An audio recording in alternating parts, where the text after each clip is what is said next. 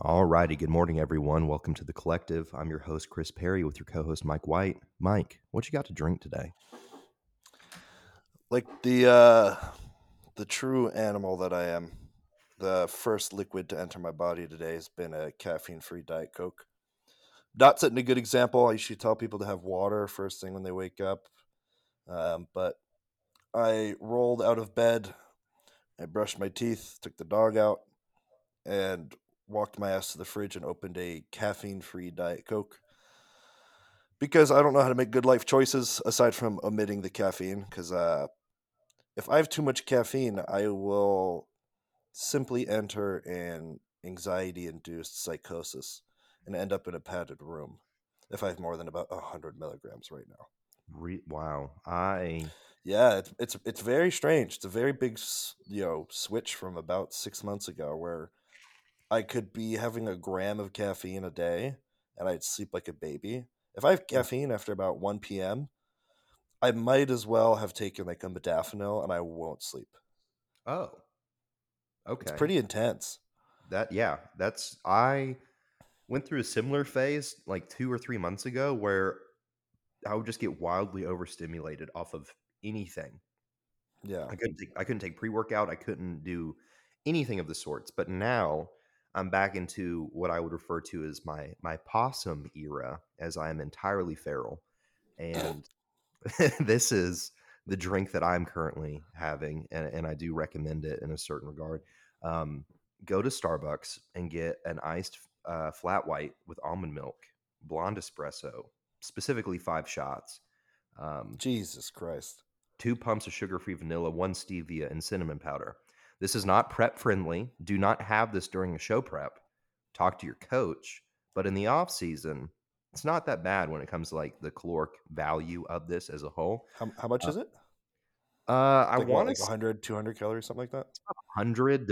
Again, it's also user error. That's the people don't realize that. Like, it also just depends what the barista decides they want to do. Um, Hmm.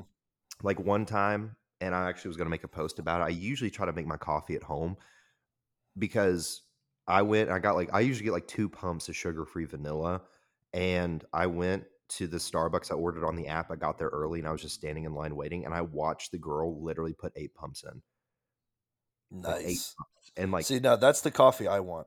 I want my coffee to be either plain black or sweet enough to the point where you don't know what you're drinking anymore. I I used to be that way. Like I used to like I was like 6, 7 pumps of sugar-free vanilla and like 5 stevia, right? Like Yeah, stupid sweet. badass. Yeah, that's what's up. Badass. But now it's like I've gotten less like sugar dependent, I guess you could say. Like I'm trying to not necessarily like scratch that itch as often, especially like artificially, because I've found like the second I drink drinks like that, then I'm like, damn, you know what sounds really good right now? Fucking Oreos or something ignorant. Um, Yeah. but people also don't realize, like, especially like in a prep scenario, like sugar free still has a caloric value to it. Yeah, it And does. It does. granted, I don't know that at any point in a prep, if prep is going effectively, should we be splitting hairs of 3 pumps of sugar free vanilla versus two? But at the same Yeah. rate, if you're having a couple coffees a day and they're putting in 6 or 7 pumps of sugar free vanilla and stevia, I look at it just from like a digestive perspective. Like that's Hmm. probably going to cause some distress in a certain sense. So Yeah, it can. I always I always advise, especially towards the end of a show prep, making your coffee at home. Also, you save a couple bucks just to make sure that you have full power and control over literally every variable of your day.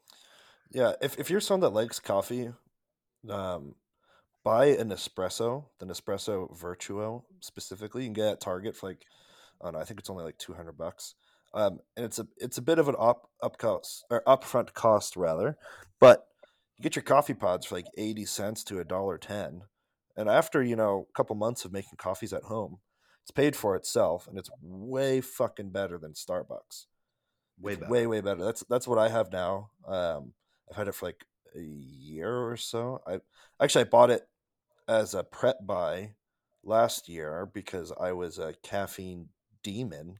Hmm. Um, and now, I have my like 3 coffees a week, and the whole time I'm drinking them, I'm just praying that it doesn't send me into a delusional downward Psychosis. spiral. Yeah, where I end up in a grocery store screaming at someone because Yeah. they took the last chocolate rice cakes from me.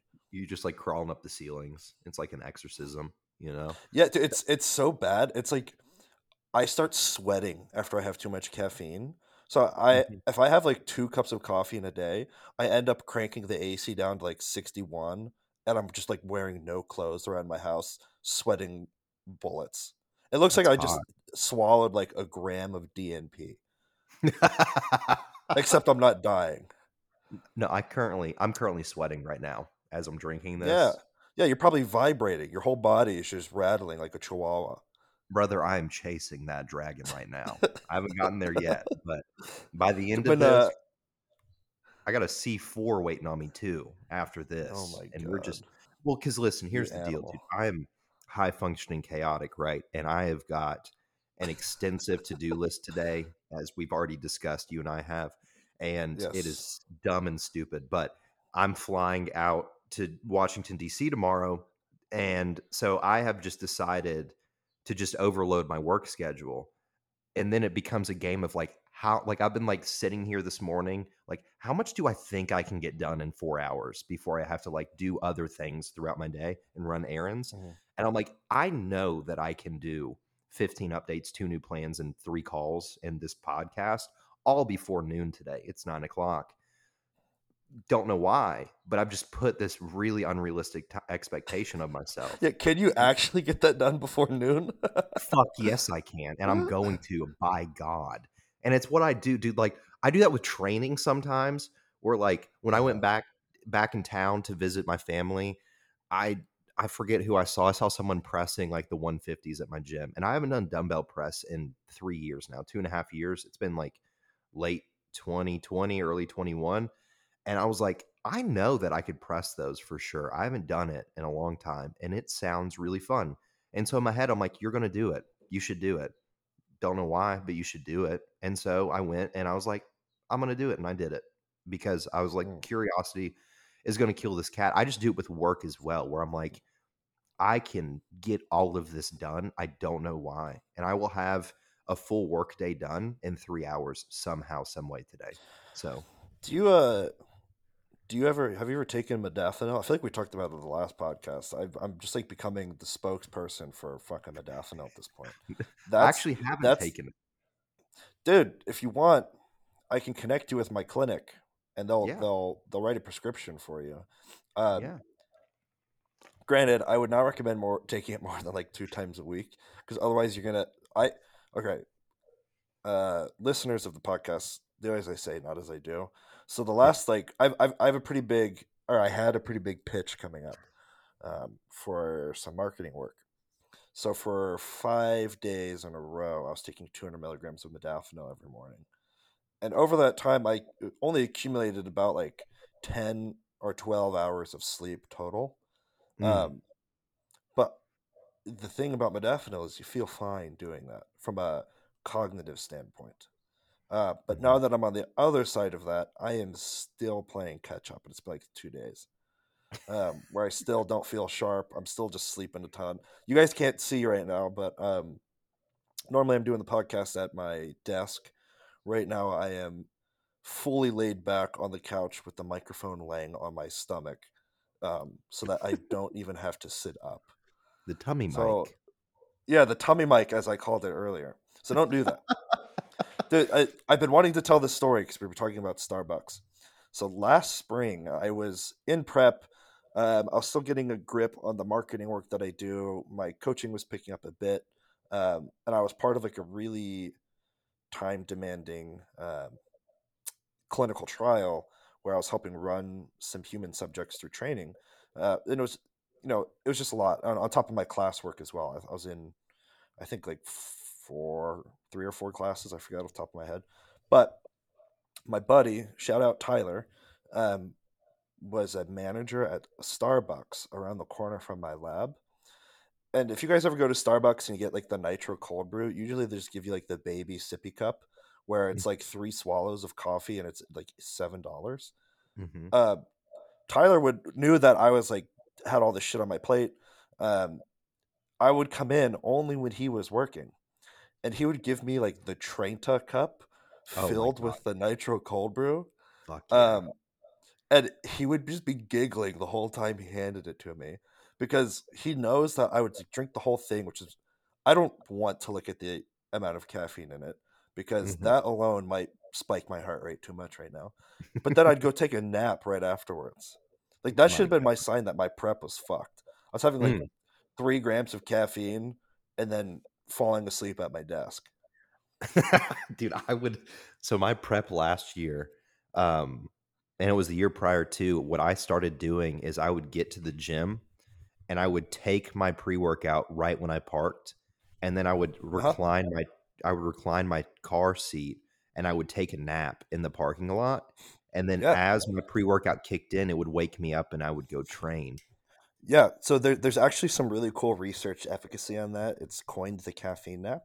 So another cool like little tip for you guys out there: if you don't have a lot of time to take a nap but you're feeling tired, if you slam your caffeine really quick, like whatever, you rip your shot of espresso, like drink it as fast as possible, right?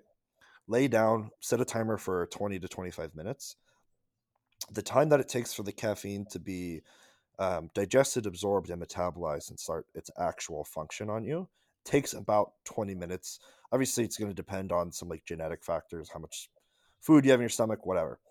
But 20 minutes of a nap is not enough to start entering REM cycles, but it is enough to cognitively refresh you a bit. So you kind of get the scenario of you get the nap in, you get the cognitive refreshment of that, and as you're waking up the caffeine starts to hit you.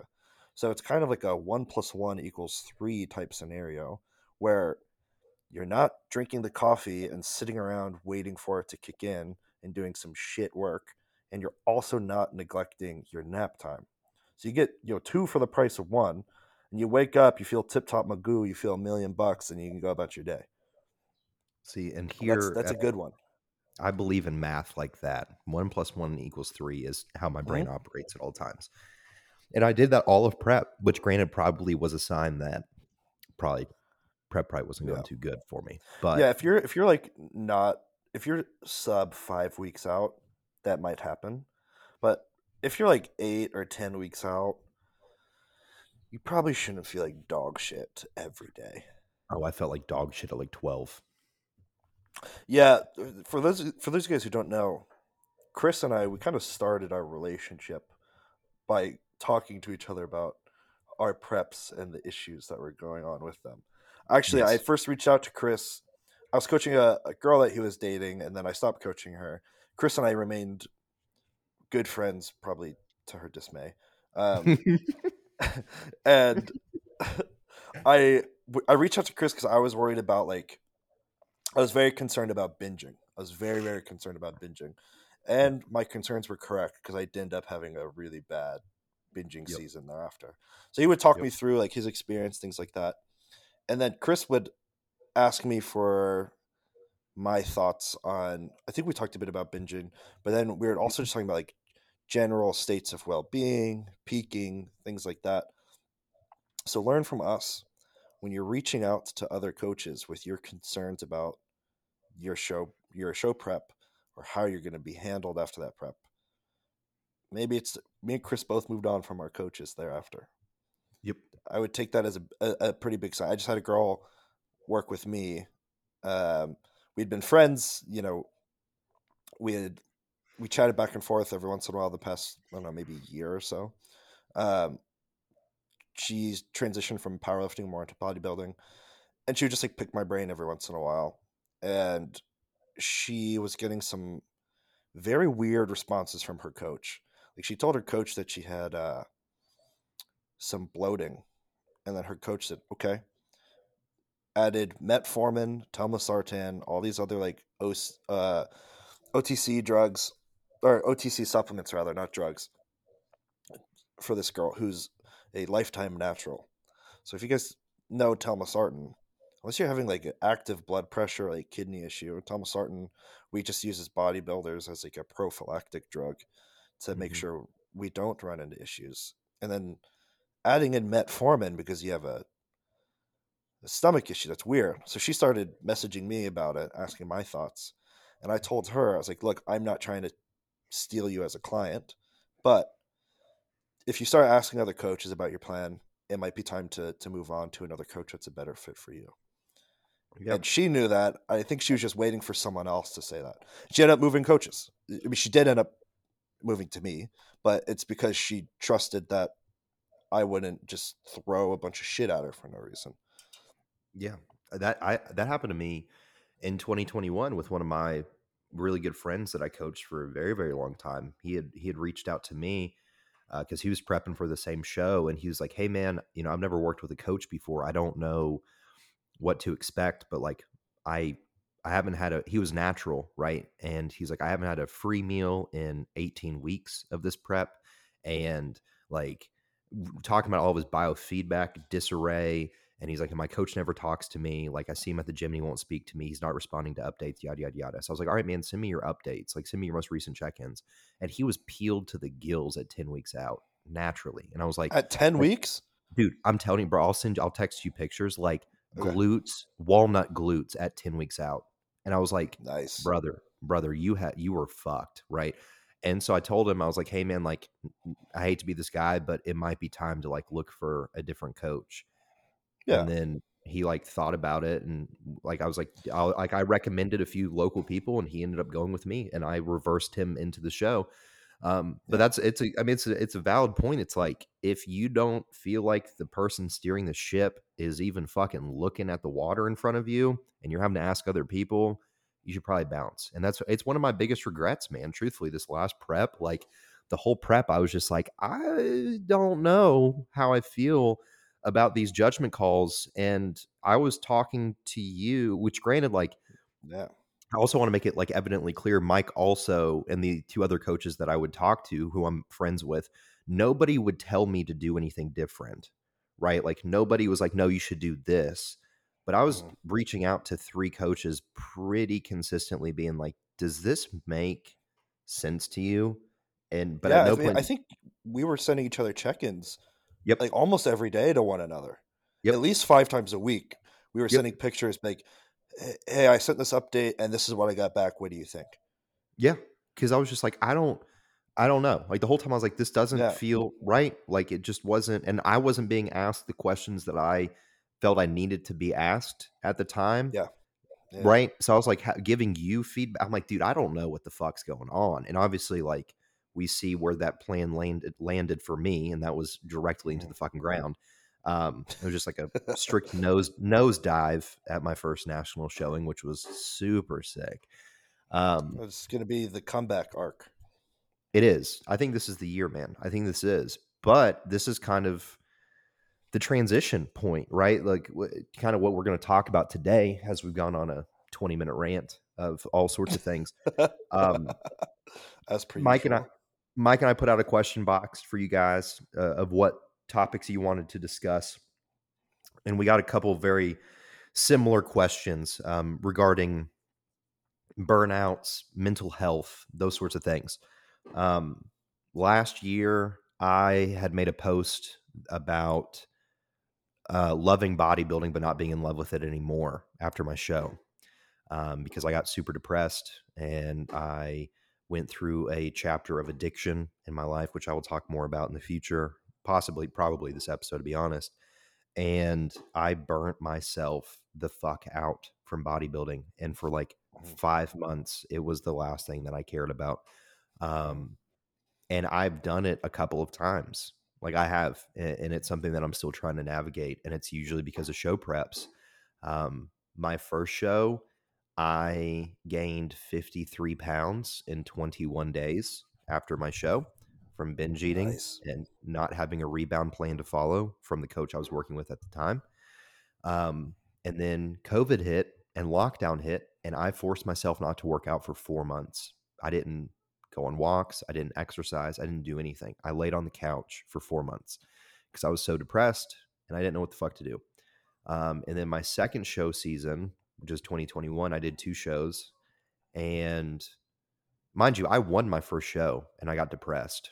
I won the biggest show in the state and I got depressed because of it.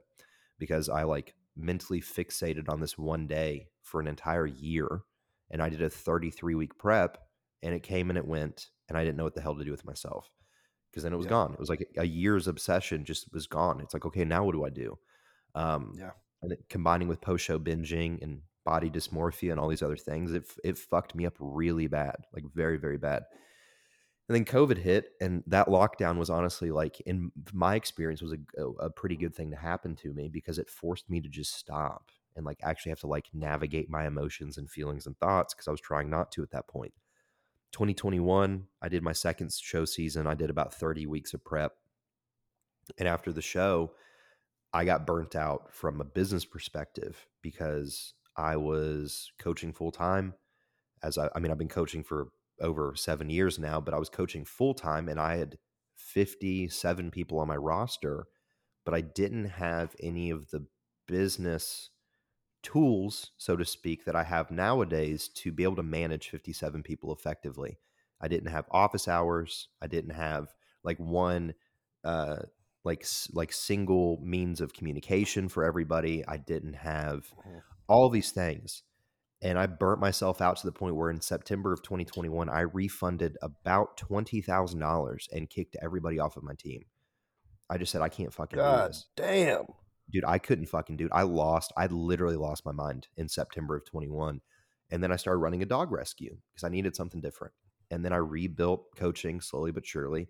And I haven't run into that issue since. And then last year, 22, I did a show that I had no business doing. I should not have done. And I probably knew that the whole time. I got done with it and I embarrassed myself very heavily with my placing. And I got super depressed. I got back into partying.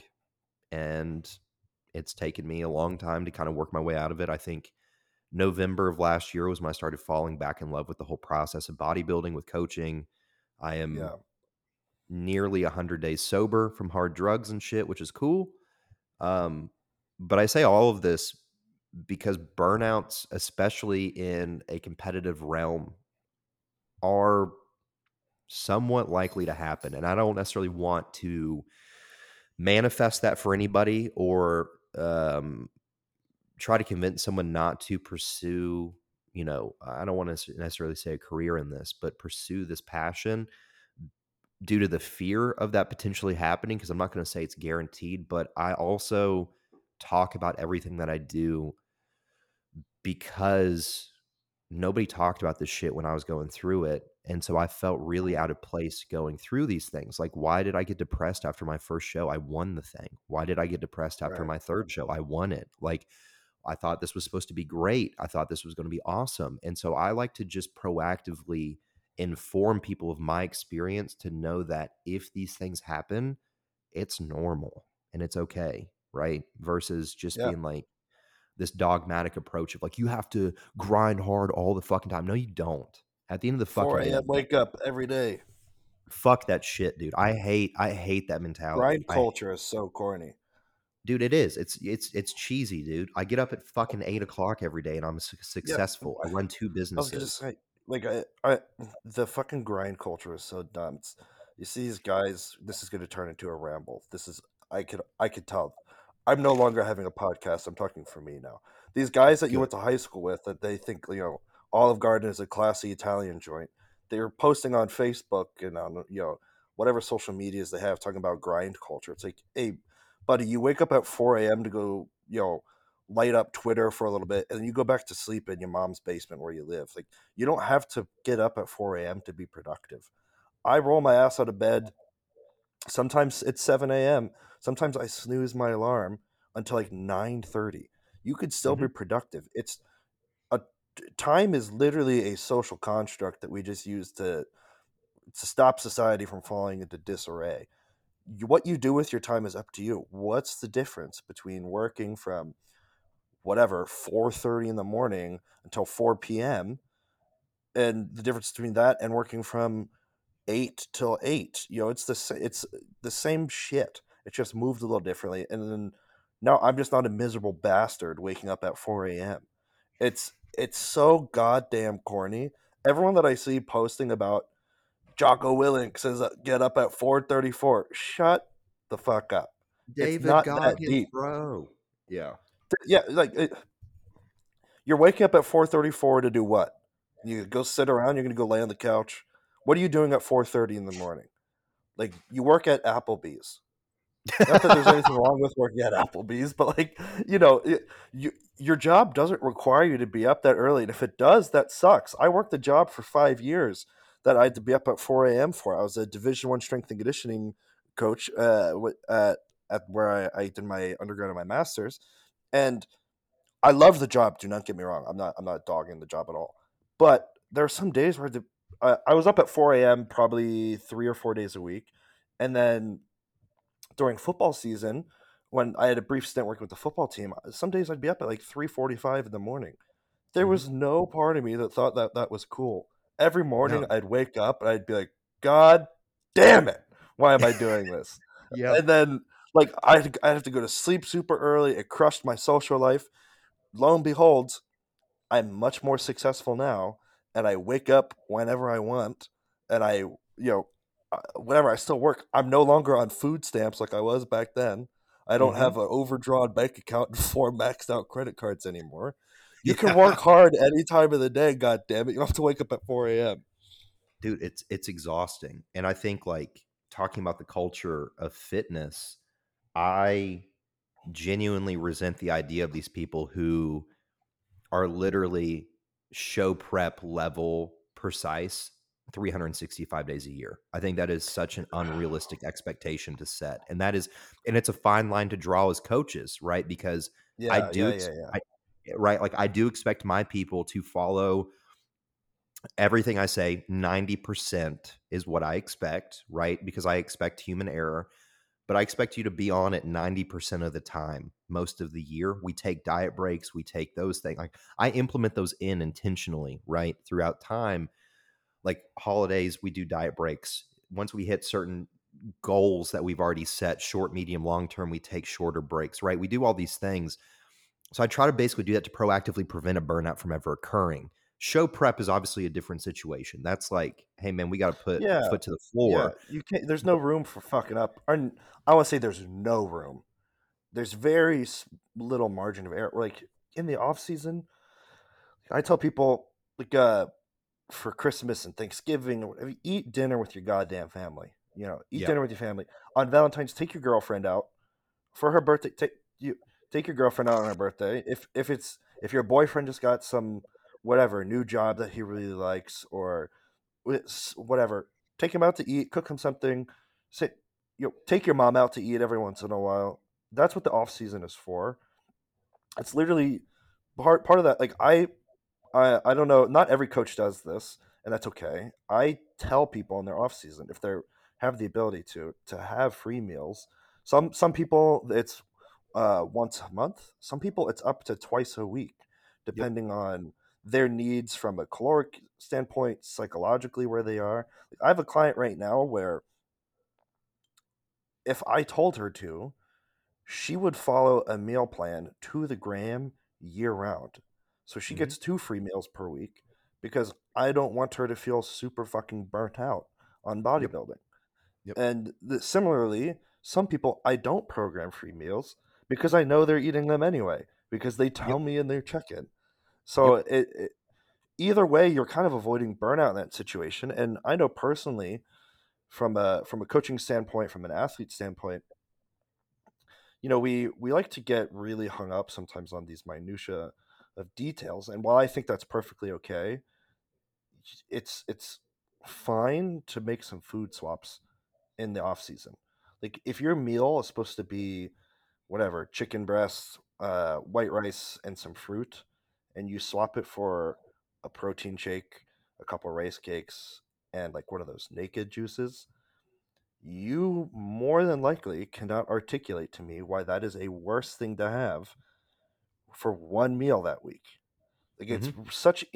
but having someone be bent out of shape at the fact that they didn't have their chicken breast instead, that's just going to add to this like psychological burden that we have with bodybuilding where we feel the need to be perfectionists all the time because we do have those people that I applaud them for being able to be militant year round and being able to do that and say they enjoy it because it looks like they genuinely do. But god damn, man, like being absolutely perfect down to the gram of everything repeated every single day, that level of monotony is a lot of psychological burden for some people. Yeah, For most it people, is. not some. Yeah. And I think that's why, like, I can only prep like once every other year because I can do it for, 25 weeks, but then good fucking God, do I need a break afterwards, right? Like having to do two a days on cardio and training and pose. And it's just like, and listen, at the end of the day, I'm choosing to do all of this and I'm fully aware of that. But I also understand that like bodybuilding is a drug for me, right? Food was my first Mhm. drug as a kid, and then obviously like recreational drugs were the next thing when I was a teenager. And now bodybuilding is like the thing that I've like, and obviously my work has kind of become a drug for me too. But I understand that like Oh yeah, I'm an addictive person. That's who I am. I'm an addict at the end of the day. yeah, me And too. I have to have a vice at all times, no matter what it is. I've just been fortunate that I've learned to allow work to be a vice, and that's why I'm where I'm at in life. But I'm an addict. I understand that like how my addiction works is I will give everything to it until I hate it and then I have to find Yeah, something else. That's yeah, literally what my brand is enveloping is this neuroticness. That's what I'm fascinated by within myself because that's like ultimately what like gives me purpose. That's where die trying is. The whole notion of it yeah, was like that these passions that I have in life are all that have ever given me purpose, and that purpose is what has kept me alive throughout my entire life of struggling with mental health and addiction. So why would I not be willing to die trying for those things? That's where it came yeah, from. That was the conversation I yeah, had with myself. So I understand who I am as a person, and it's a very much a double-edged sword, and it's a very sharp sword where yeah, I can prep for 33 weeks neurotically and be locked the fuck in and get like the masochist in me will push me to the extremes of time to get my glutes striated, right? But then I'm going to have about a 6 month battle of regaining my relationship with myself, with food, with training, with life. And I just mhm, accept that as a part of what comes. I have two chapters of life that I work through, and that's prep and then getting mentally stable after a prep. And that's why I don't prep all the yeah, time, you know? yeah, And I think that's having that realization, right? Like, I think the problem, like, all of this is supposed to be a good thing for us, right? Fitness, originally, when I got into it, was a great thing for me, and training still is a great thing for me. And fitness has forever changed my life, right? Like, I'm not the obese, insecure kid that I once was, and I get to do what I love for a living. So it's like I will always thank fitness for that. Fitness is only healthy until it's not, and I don't necessarily think that bodybuilding is the most healthy thing for your oh hell mind, body, no, and spirit. bodybuilding is not good for you, bro. And No, what? it's Good. hypocritical, right? It's hypocritical because I'm choosing to do this, and part of me loves this shit, dude. But part of me also recognizes the toll that it takes on me in chapters of life. And it's something that I love and I condone and I advocate for in a certain sense, but then it's not because I will say it over and over. We are doing fake work in the gym to feel better about ourselves, to then self mutilate through a show prep, to step on a stage and be judged by our peers. In what world is that Yeah, fucking healthy? Right? But we still do it, right? And that's where it's yeah, finding that line of like where is this still mostly a net gain and not entirely a net loss? And that's learning how to prevent these burnouts from occurring. Where I don't think you need to train 7 days a week or even 6 days a week. I no, don't 5 is think you more need than enough. five is more than enough. In most cases, I'd argue four is far better if you do it right. You don't Mhm. need to be doing 3 sessions in the gym a day. You don't need to be in the gym 2 to 3 plus hours a day. Like you don't have to. As somebody who's like figured that out and has You probably done that, shouldn't too. You probably shouldn't either.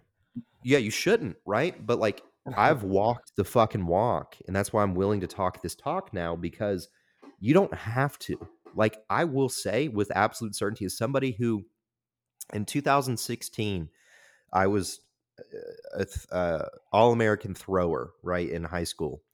And I was training, no bullshit, 3 times a day, 7 days a week. I took 2 full rest days in the entire year of 2016. And Jesus. I mean, I sustained more injuries than I can like count, and I'm still paying the price for a Yeah. lot of those injuries. I train 4 days a week right now, and this is the best that I've ever been. And like Yeah. again, you don't have to. It's. I use this analogy. I can walk into my bedroom right now by simply opening the door and walking in, or I can keep that door closed and I can headbutt the wall beside my door repetitively until I've created a hole large enough that I can crawl into my room. Either way, I'm ending up in my room. One of them is going to be far more painful and take far more time, or I can just do it the most effective way possible. And a lot of times we struggle to realize because of this grind culture, David Goggins fucking bullshit, less can be more and less should be more, Mhm. you Yeah. know? Milk the most out of the least. Yeah. Um, Another thing about burnout that I think is worth mentioning. It's I don't want to make it sound like it might happen. It's going to happen. And it's going to happen in more than just one facet of your life. So it can happen with bodybuilding or whatever hobby you have otherwise. Um, it can happen with relationships, whether that's romantic, platonic, or with your family. But it doesn't inherently mean that it's time to like jump ship. Like, I don't, Chris, I'm sure you can relate to this. Have you ever had like one of your friends come stay with you, and they're going to stay with you for a week, and after the second day of being around them all day, you're like, get out of my house. That's being Yeah. burnt out on that person. That doesn't mean you dislike them. Same thing, sometimes you go through romantic relationships and there's a period of time where you kind of just feel like I don't want to say necessarily just cohabitating, but the relationship feels a little more transactional. And that doesn't necessarily mean you dislike the relationship or you dislike the person, because there's external factors that are going to contribute to your burnout as well. Maybe your girlfriend is working a bunch of extra shifts and she's exhausted and you're studying for an exam, and that's draining on you, or you have some big project at work, or whatever your issue may be. And the way that stress is affecting you is you're not able to be your normal self with your partner. And sometimes that makes you feel a little burnt out in the relationship. That doesn't necessarily mean it's time to quit things and fucking move on. I mean, it could be an indicator of that, but that doesn't mean all the time. And most likely it's not. Um, and, usually you just have to give things some time or rearrange some things. So if you find yourself being burnt out, it's you're putting too much on yourself than that you can really handle. You can only tolerate so much, whether that's stress or whether it's training, whether it's relationships, work, whatever it may be. Just because you see someone else working X amount of hours or have X amount of gigs that they do to pay their bills doesn't mean that that's the expectation you should be able to set for yourself. Um, like the people that talk about how they train 2 or 3 times a day, or like the bodybuilders that never miss and they're down to the gram of spinach year round. They're full time fucking bodybuilders. That's all they do. They should, to some extent, be the ones doing that. Most people that are going to be working with me and Chris, at least at this point in time, or listening to this podcast, we're not Olympia caliber bodybuilders. We're not going to be able to say, well, I can wake up at the same exact time every day, have my meals at the same exact minute every day, down to the gram. I have a sauna and a cold tub in my backyard. I have all my cardio equipment in my guest room. Like, that's not a realistic expectation to hold to yourself. So if you do set that expectation and you can't adhere to it, that's going to burn you out so fast, because you're setting yourself up for failure after failure after failure, day in and day out, several times a day. So usually with burnout, you have to do some kind of renegotiation of what does success look like for you. Do a needs analysis. Do you need to be doing all this extra shit? Is it manageable for you? Yes or no? Is the benefit that it's giving you worth what it's taking away from you? Yes or no? And if you find yourself saying over and over again, well, putting myself through this mental ringer ends up having me feel pretty shit because I'm setting myself up for failure, or it's so much. that I am being overdrawn to the point that I don't have time for myself, then you need to reevaluate like what the parameters of success look like for you. Personally, I know like I can tolerate a ton of work stress. I can juggle a couple different jobs and it feels fine for me, but I realize that that's not a standard that everyone can adhere to the same degree that I probably struggle with, maybe personal relationships more than other people. And I get burnt out on personal relationships probably more than other people. And is that because my personable skills suck? Probably not.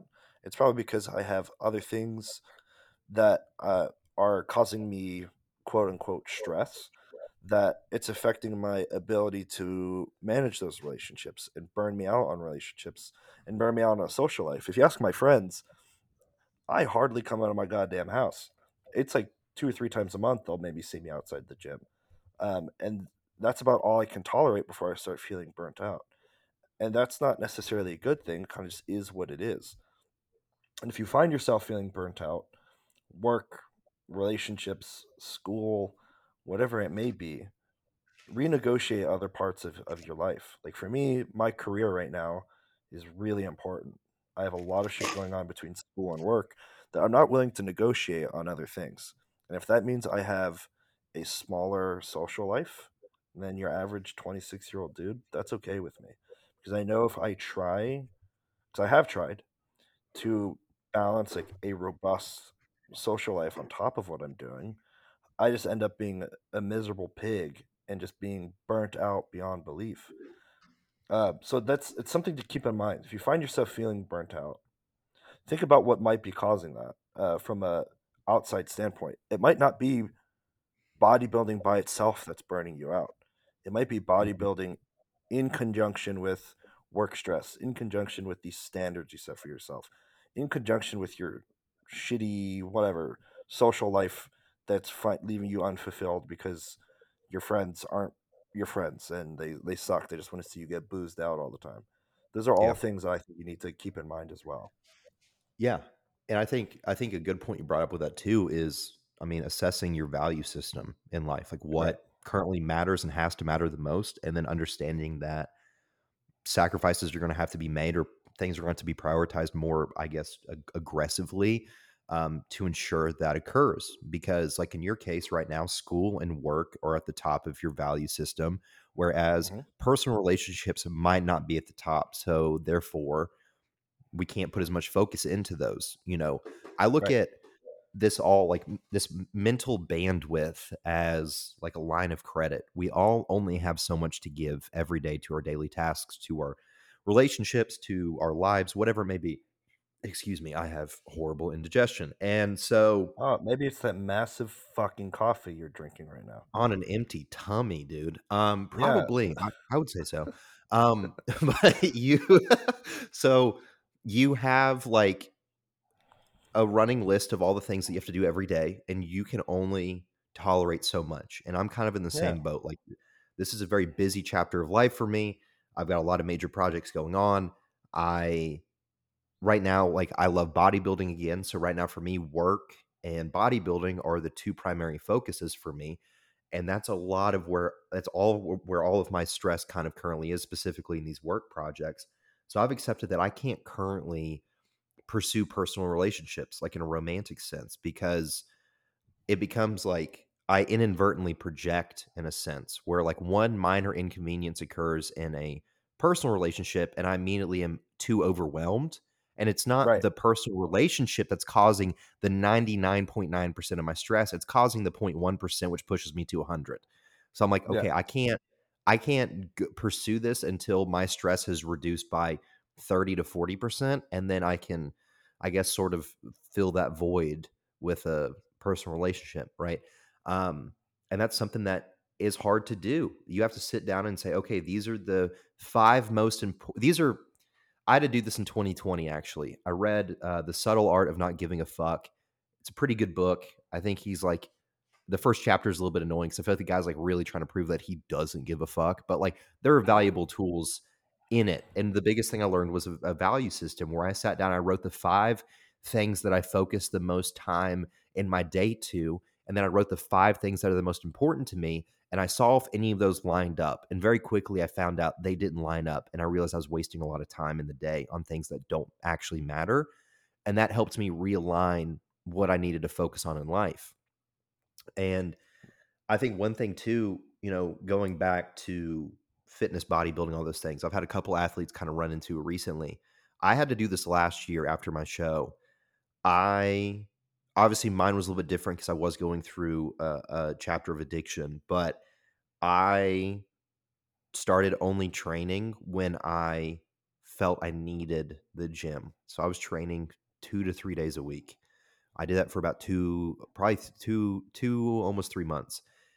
I'd only train 2 or 3 times a week when I felt really excited about the idea of training. If I didn't immediately like grit my teeth, get excited about going to the gym, I wouldn't go. Only when I missed it. Nutritionally, I would eat like 2 to 3 meals a day. And I didn't weigh food for God knows how long. I just ate intuitively. And I did that Just for a eating long Panda Express, 7-Eleven dude, taquito rollers, bro, Jimmy John's every day, baby. I was eating a lot of turkey chewing packs of sandwiches. cigarettes. I was eating a lot of turkey sandwiches and protein shakes, right? And I would just eat what sounded good. And if it was like cleanish, cool, I would do it. And then I started to miss the gym a little bit more. And so then, okay, I started going like 3 to 4 days a week. And then I started going 4 days a week consistently. And then I started increasing my meals. And then obviously through this, I ended up getting sober. And that's when it was like, oh shit, like I love this again because I was like getting super strong and taking care of myself and all those things. But it took time. And I've had to do this. I did it in 2020. Like I said, I took 4 months off of the gym entirely because of lockdowns. Once the gyms opened, I would go like 3 days a week. Because again, it's like we got to find first gear. Even if your first gear feels very remedial, if you can only go to the gym twice a week, go twice a week and make It's sure you're better than excited to zero. be there. Yeah, like make sure you're excited to be there and fucking go crazy, have fun. And I would only do the exercises that I wanted to do. Some days it would be like I would just go in and just deadlift. I would do like 3 work sets of deadlifts and I would leave. And I was happy because I did what I wanted to do that day. Um, but I did that for a long time. And that's what I found I had to do was like, what makes me happy and what makes me love this again? And then over time, it genuinely it would titrate, right? To where now it's like, I miss the gym. But that's what I have my athletes do. I'm like, dude, if you aren't locked in consistently, if you have like a couple, like I usually say, if it's been like 2 check-ins of like subpar ish training, their numbers aren't really progressing, they aren't feeling too hot. One, I look at deloading, but two, I'm like, hey, let's take like 3 days off from the gym. Let's take enough time off where you miss the gym, and then let's take an additional day off in addition to that. And eat intuitively. Eat when you're hungry. Eat what sounds good. Let's try to be smart about it, but let's just do this for a few days and make you miss it, miss the structure, miss those things. And then I have always found like that is like if I can catch a burnout at the first indication, which tends to be that, and let somebody for 4 to 5 a long weekend enjoy themselves and do as they Mhm. please, it will forever supersede and progress will continue to progress. Like it will continue after that, right? You're not going to Um, lose any gains in a week. fuck no. Dude, I didn't lose gains in months, right? Yeah. Like Yeah, I was there's some literature that it shows you need 15 days of complete bed rest before you start seeing any measurable decay in contractile tissue. You might get a little flat. Yeah, you're gonna retain a little less nitrogen in your muscles. You're gonna have a little less glycogen, maybe a little less water, but all that shit comes back within a couple days of training and a proper diet again. I actually, for most people, I don't even deload them anymore. I tell them to take the whole week off at the gym. mhm, And most people want to fight me on that. They say, "No, I don't want to take the week off." Like, I don't care. Take the week off yeah. because you end up missing it and you want to come back to it. And then like I said, you get back to it and you get the immediate gratification from it. You get excited. You get all of what it's supposed to fucking be. If training feels like a chore and you're having to take 3 scoops of pre-workout to even walk through the gym, it might be time to take a couple of extra days off. I Yeah, promise you, at the end of the day, as somebody who has burnt himself out more times than I can count, just take the day off. Like today's one of those days. I have a lot to do, as we have already discussed, and I will get it done in 2 fucking hours. So help me God. But if I have other things that I need to do in the day, God, this indigestion's awesome. Um, Hmm. if I have to do those things and other things are going to have to take priority, guess what? I might not go train today, and I'm already at peace with that, right? Like training is a treat for me if I get everything done. And if I don't, fucking sucks, man. I'm still taking 4 days off this weekend as I'm going to be traveling Thursday through Monday. And honestly, Mhm. I'm kind of excited to take some time off, right? Like, Yeah, we're going to train together. It's going to be sick. But like beyond that, I'm not that'll be doing fun. anything. Yeah. I'm going Yeah, to enjoy. one of my clients right now, I have him on like a very, I don't want to say basic, but on his split, I think he has like four four or five different training days, and it's not 4 or 5 different training days per week. I say train 2 to 3 days in a row, then take 1 to 2 days off, and that's because he's in his, he's doing his master's thesis this semester. He is a graduate assistant for the university. He works on top of that, and to hold him to a standard of Monday, you have to do this. Tuesday, you have to do that. Wednesday, you have to do this. That's setting them up for burnout and setting them up for failure. Meet people where they are. Having to rotate your training days and rotate your rest days and stuff, it's not going to kill you. The psychological stress of, fuck, I just had this 10-hour day, but Mike tells me I need to go train chess tonight, that's going to do more damage to you than whatever you may miss in gains because you took an extra rest day. Yeah. But the burnout that you are going to avoid is far superior and far more beneficial. I'm going to argue that the cortisol is probably is going to cause more detriment than the workout that you just had as far as like net gain goes, right? Where you're like, Yeah. and that's why I've had like, listen, I prepped a girl last year, Mackenzie, who was in dental school and working, and I prepped her, and she was very successful. She won one of her classes, got top three in the other ones, and she like I had to teach her very quickly like this game of auto regulation, where she Mhm. was checking in with me like 2 or 3 times a week. And some weeks I'd be like, all right, let's deload for the next 3 days, or let's pull cardio for the next 2 days. And she's like, yeah, but, and I'm like, yeah, it's gonna work. I promise. I pinky Yeah. promise it's gonna fucking work. Because it in those cases when stress is that high, fatigue is always that high, you are taking it day by day. Um, but like you said, it's meeting people in the middle. It's meeting them where they're at, where again, we are much like mental bandwidth physically as well. We are playing a game of fatigue, and it is a line of credit. You only have so much fatigue you can give in a day physically and mentally. If Yeah. you are somebody who works in construction 60 hours a week, you don't need to train 6 days a week because you can probably only recover from three. So let's do three, right? If Right. you work a sedentary job where you're at your desk all day, you can probably tolerate 4 to 5 sessions a week because you can recover from that. But training, the only training that's worth doing is the amount that you can recover from. Otherwise, you're not going to make progress. So, what's Right. it fucking worth? Like, yes, I understand it's fun, but at the same rate, I don't like when my central nervous system feels completely thrashed Mm. and I can't get Get out of another bed. hobby. Yeah, get another Literally hobby. find something else to do. Make baskets, motherfuckers. It'll Yeah. be Or cool. like play video games. Fucking join a book club. Join an underwater basket weaving club. You know, do something. Get a dog. Go for a walk. Go to the dog park. Something like that. Like if you're only deriving joy from the gym, that's not good.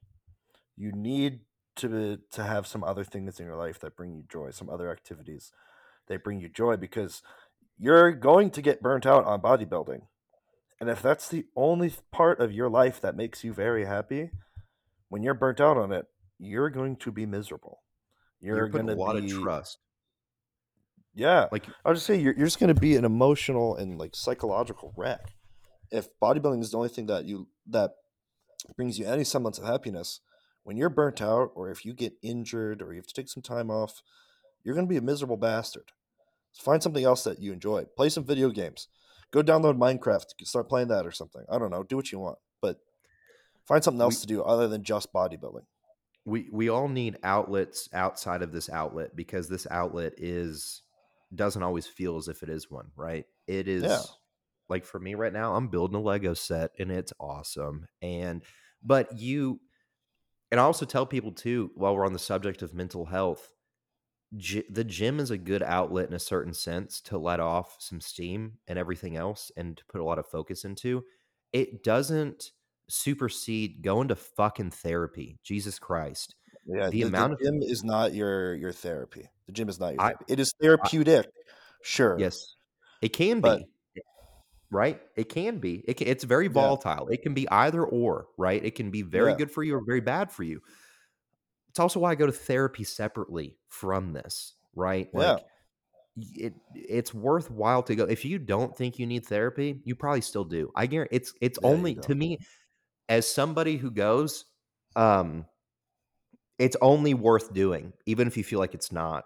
It is beneficial. It's Yeah, only going to I help. mean, it's I try to think of it. And I hate when people use like comparing the human body to an inanimate object, but think of it similar to like maintenance on a car. Do you only get your oil changed once your engine erupts into flames on the freeway? Or do you do routine maintenance and get your shit looked at? Why do you think about therapy or journaling or meditation any other way? Don't wait for the problems to arise. Get check in with yourself every once in a while and be like, I feel this is building up. Maybe I should do something now rather than I'm going to wait until I am miserable and I enter a delusional state of psychosis in the gym and I start chewing out my girlfriend because I'm on low carb, or I'm going to yell at my boyfriend because I have to do 2 hours of cardio, or I'm going to get fired from my job. Yo, Yeah. don't let that kind of shit happen. And looking at it from like any excuse that you want to use, like I see my therapist for 30 minutes, usually to an hour once a week. I have the time to do it. We all do. And also, like from a financial perspective, it's $60 a session. Whereas my therapy, quote unquote therapy, used to be going out and drinking every weekend, which cost me far more every weekend than spending $60 once a week. Right. Yeah. Like it's just a matter of valuing that. And it's like, well, I don't know where to go. Go to betterhelp.com and find a therapist. That's what I use. I had to go through a few to find the one I like, but it's not hard. It's very accessible. It's not time constraint. It's not a huge time constraint. It's not a financial detriment in most cases. Most insurance It's an covers, investment. It's an yes, investment. yes, go to therapy. It's fucking worth it. As someone who Dude, goes, please God. it would have been such a sweet. You know how every podcast has a BetterHelp Yeah. sponsorship? Yeah, we have like 6 listeners, but it would have been so sick if you're like, go to betterhelp.com/the collective pod. That would have been such a sick plug, but no, we're not there yet. Soon Not enough, yet. me and Chris will be in Dubai with Saudi oil princes recording in a luxurious studio. But that's at 8 weekly listeners. Right now we have 6. Yeah, so So if you can tell your leave us a mom. 5 yeah, if you can leave us a five-star review on Spotify and refer us to a friend, we'd really appreciate it. And Yeah, use we're code we're trying to make LEGS. it out. Yeah, yeah, we're trying to get out these streets, dude. Yeah, Use code yeah. LEGS to save 10% at checkout, please God. Yeah. Help me and Chris get out these streets, our comfortable upper middle class homes where we sit behind a computer and work for a living. We're Dude, from it's the the grind, streets, dude. it's the rat race, my brother, all right? You wouldn't get it, Yeah, dude. yeah, But no, it's one of those things, man, like, I think and listen, I'm the king of it. Ask anybody in my daily life. I don't give myself time like a break, and I'm actively trying to do it now. Like getting my work phone has helped my mental health a lot. Investing a mm, little bit more into like a more productive space in my apartment has helped a lot, and yes, actually scheduling time off where like Saturdays and yes, Sundays I do my absolute best not to work. I do my absolute best. I still work some. I will work every day until I die, and I know that, and that's fine. But I'm not allowing myself to work 70 hours a week like I've spent a lot of my life doing. I right, work I work 50 hours a week now, and that feels a little bit better to me. Um, yeah, and that's something that like I've it has taken me years to figure that out, And I'm finally starting to see the positive gain where now I can be in my space and not be stressed all the time. And Yeah. now I have a manageable workload that I'm okay with and I'm happy with. But I've also learned too where like I kind of have all of my eggs in the current basket and I can't keep throwing eggs in it. So it's like my focus right now is kind of being a monk and I have zero social life. I go to the gym and I work. And that's the space that I allow myself to occupy. And I don't expect anything more of myself. Like currently, I am like from a bodybuilding perspective, I am eating still pretty intuitively. I know roughly the macronutrients I eat on a daily basis. Some days it's less, some days it's more. It just depends. And miraculously, I am probably the best I've ever looked in an off season. So Mm. it's crazy. Almost like stress is not good for you all the time. Apparently, it is not, and that's what I'm having to learn. And again, it's like I hate to say it because I'm a hypocrite. Give yourself some fucking grace, especially like I have a lot of people on my team who are general lifestyle people, general nutrition clients who treat this like a show prep. And I love seeing it. I really do. It makes me excited. It brings me joy just seeing like people just fucking obsessed, right? Because that's what I'm trying the culture that I'm trying to instill in my team. Hmm. But also understand, like we've talked about, if your meal is chicken and rice and avocado, you can make a turkey sandwich and still be successful. You know what I mean? Like there is, and I try to implement that in my plans, like this room for flexibility because this is a game of when you burn out, not if, Yeah, and what can we do now longevity. to prevent it. Yeah, exactly. Listen, if you want to be a successful bodybuilder, here is the simple fact of the matter. If we are taking genetics out of this conversation, the best bodybuilder is the person who's done this the longest for the longest, Mm. injury free, with the least amount of time off. So, do you think training full tilt 7 days a week is going to turn you into Dexter Jackson as he was the oldest, winningest bodybuilder in history? No. The dude had his game set up for longevity for a reason. That's why he was winning shows at 56 years old. Yeah. You know what I mean? Like that's obviously an extreme example, but that's the case of the matter. I've been training for 10 years to win regional shows. Like Right. this takes time and you need to learn to love as this as often as you can in order to get to that destination if that's where you want to get. Like if you want to be just Joe Schmo fucking trend twin bullshit, then yeah, train yourself to death. But you're only going to do this for a couple years and then you're going to quit and Yeah. you're going to go find something else to You'll do. train till you're That's how 28 and then be burnt out, and then you're going to be that guy at the YMCA that's like, well, I used to do this. I used to deadlift I 500 for 38 reps. dude, I love those people. I live for them. They're like, dude, I used to bench 500. I'm like, I fucking bet you did. I I bet you haven't did, even buddy. benched 500. Yeah, it's like have fun, Papal. Having a Yeah. good time. And sitting there flirting with 19-year-olds, It's super sick. That's like a whole demographic that actually is very prevalent. Every What? gym I go to, there's at Uh, least three. The the the gym old head boomers dudes who are yeah, they're late 40s, early 50s, still take trend consistently but don't diet and talk about what they used to do and flirt with 19-year-olds. are try to flirt with 19-year-olds. What they do is they just creep out. Oh, yeah. Yeah. They're like yeah, it's always gross. You It's always remind me of my cringeworthy. And granddaughter.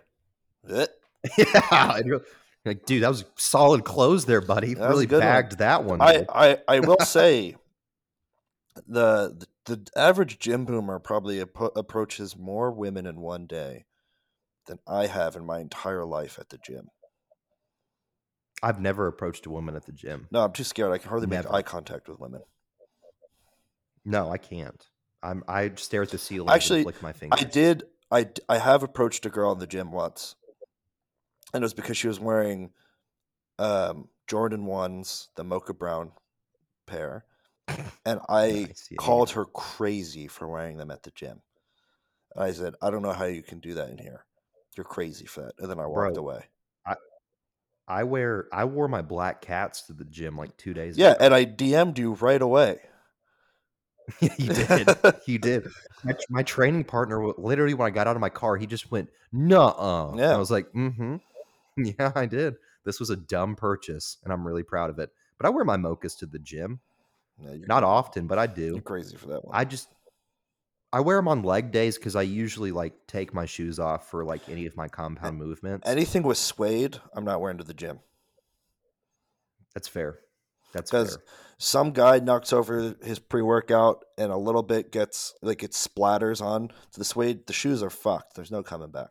They're cooked. Oh, yeah, I'm stabbing him in the throat at Yeah, that I'm point. getting That's an ejected from immediate the gym because I'm going to go I'm into going a verbal tirade and I'm going to get oh, yeah. kicked out and my membership will be revoked. Well, I do put, like, shoe protector on, but I know that doesn't do a whole lot. I just be raw But dogging I with my shoes, dude. I also am a firm believer, even though I know we're talking about, mental health and stuff, wear your fucking shoes, Yeah, guys. wear them. God Wear your damn it. shoes. I love wearing my shoes, dude. I'm proud of them. I know how much money I've spent on a lot of these shoes, and I get really happy every time I put them on because I'm like, this was cool. I know what it took for me to earn these, right? Yeah. Um, I need to get more shoes as I've missed every sneaker raffle for about 3 months now. I've not Uh, hit on a single fucking thing. we could have a 4-hour podcast about shoes in the sneakers app, to be honest. If you guys are 6 listeners ever just want to gift either of us anything, I wear a size 12 and a half or 13, depending on the model. I'm a Mike, 12. what size do you wear? 12 across the board. Perfect. Perfect. So just send us some shoes, please Yeah. and thanks. They'll Or be bunches. send me exotic diet drinks from around the world. That's I think And that's the endeavor we need to I pursue. will start reviewing them for the first few minutes of every podcast. We will do this. We will do this for you guys, for all 6 of you Yeah. out there. I will sacrifice for you and I will drink exotic soda to tell you how it tastes. Please. I will say, if you haven't had it yet, the strawberries and cream Dr. Pepper is Oh, I was crazy. going to say in October, I had a Japanese monster that was a 4-ounce glass bottle. And it was Ooh. an insanely strong flavor. And there must be some other kind of stimulant in it because I I was going fucking bananas after having it. I was so It's just unwell. a I felt so stimulated, but not in a way that I was about to like start freaking out. But I there must have been some kind of a light sprinkling of Adderall or something in it because I was on another level as far as my ability to pay attention to things. I was at brunch. It was for one of my friends' birthdays. So there's like 8 of us at brunch. I'm like listening to every conversation in the restaurant. I'm picking up on everything. I know about the guy arguing with his mom. He's giving his girlfriend an ear beating about how much he hates his mom. I'm picking up on it. He's talking about his childhood drama. I hear the guy next to me talking about whatever the club they went to last night. And I picked up on all of it after the 4-ounce Japanese monster. I I guarantee ingredient 1 was just ephedrine. Just ephedrine. It's like ephedrine, teacrine, and caffeine. That's 1 through 3. Yeah, that'd be That's all sweet. it is.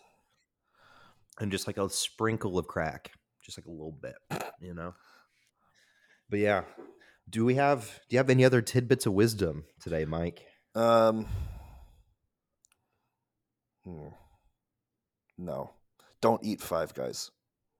That burger joint, Whoa, whoa, whoa, whoa. Chris. Don't get Whoa, me whoa, started. whoa, Don't get me, whoa. Chris. I'm gonna start screaming. No, no, no, no, no, no, no, no, no. What? Five Guys What? is the worst commercial burger spot in the country. I will have to disagree No, no, only no, no. The guy, because no, Chris. I'm talking now. The If you're someone that likes Five Guys, you're also the kind of guy that wears sunglasses on the back of your head and will yell at your wife in public. no, The those are same people who person. shop at Buckle. At No, where? they shop at Buckle. At The Buckle. fuck is that? Um, oh, it's a What very you should what Google kind it. of backwoods store do you have in Tennessee, bro? Dude, it's called Buckle. It's where racist people for sure shop. You Yeah, know, they like those also eat at crazy, Five like Guys, probably. those like paisley cross crazy shirts that Yeah, like the yeah. stereotypical like tap out douchebag wears. Mhm. That's what Buckle sells for adult men. It's awesome. So The only reason, and I'm going to say they're not my Five Guys is not my favorite. I am personally a Shake Shack or BurgerFi man myself. But one of the reasons that I do like Five Guys is because they don't have freezers in their locations. So literally all of the beef is brought in fresh every day. I don't give a shit. I don't give a shit. Oh my god. It tastes like dog shit. You pay $30. All they do is just give you this disrespectful, soggy, greasy burger. Fries aren't even crispy. They're just filled with peanut oil. The only thing worth getting out of Five Guys is a milkshake. Their milkshakes are tremendous. Last time I had Five Guys, I fed it to my dog after 2 bites because it was terrible. And then I went to McDonald's and got a cheeseburger instead.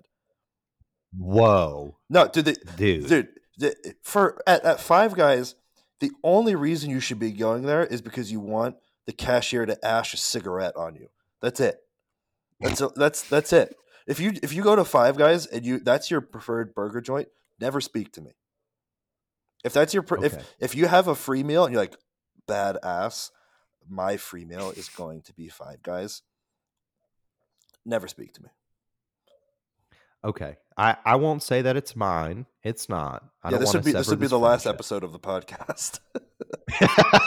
On that note, guys, thanks for listening, all 6 of you. So we just had a falling out. It's just like it doesn't cross my mind to eat there, but like It I shouldn't. It have, should and never. it. I don't think it's that bad. I just feel like, dude, it Dude, you sounds like pay the one like you go to 20 the you Waffle pay House. like $27 to get this shitty burger. I'd rather go to McDonald's and just get a quarter pounder deluxe with cheese. It's consistent, it's good every time. Fucking Five Guys, and it costs a quarter of Five Guys. One of my clients yesterday tried saying that she got Five Guys for $11. Said all they'll do for That's a lie. $11. Yeah, thank you. I called her out. Said all they'll do at Five Guys for $11 is spit on you and tell you to leave. Dude, what? I just want to know the Five Guys location that you go to because it sounds like a movie, dude. Yeah, I I'm gonna get. We need this. We need. Okay, we need to end the podcast. I'm gonna get too agitated. I'm gonna be too worked up. Okay, okay, okay.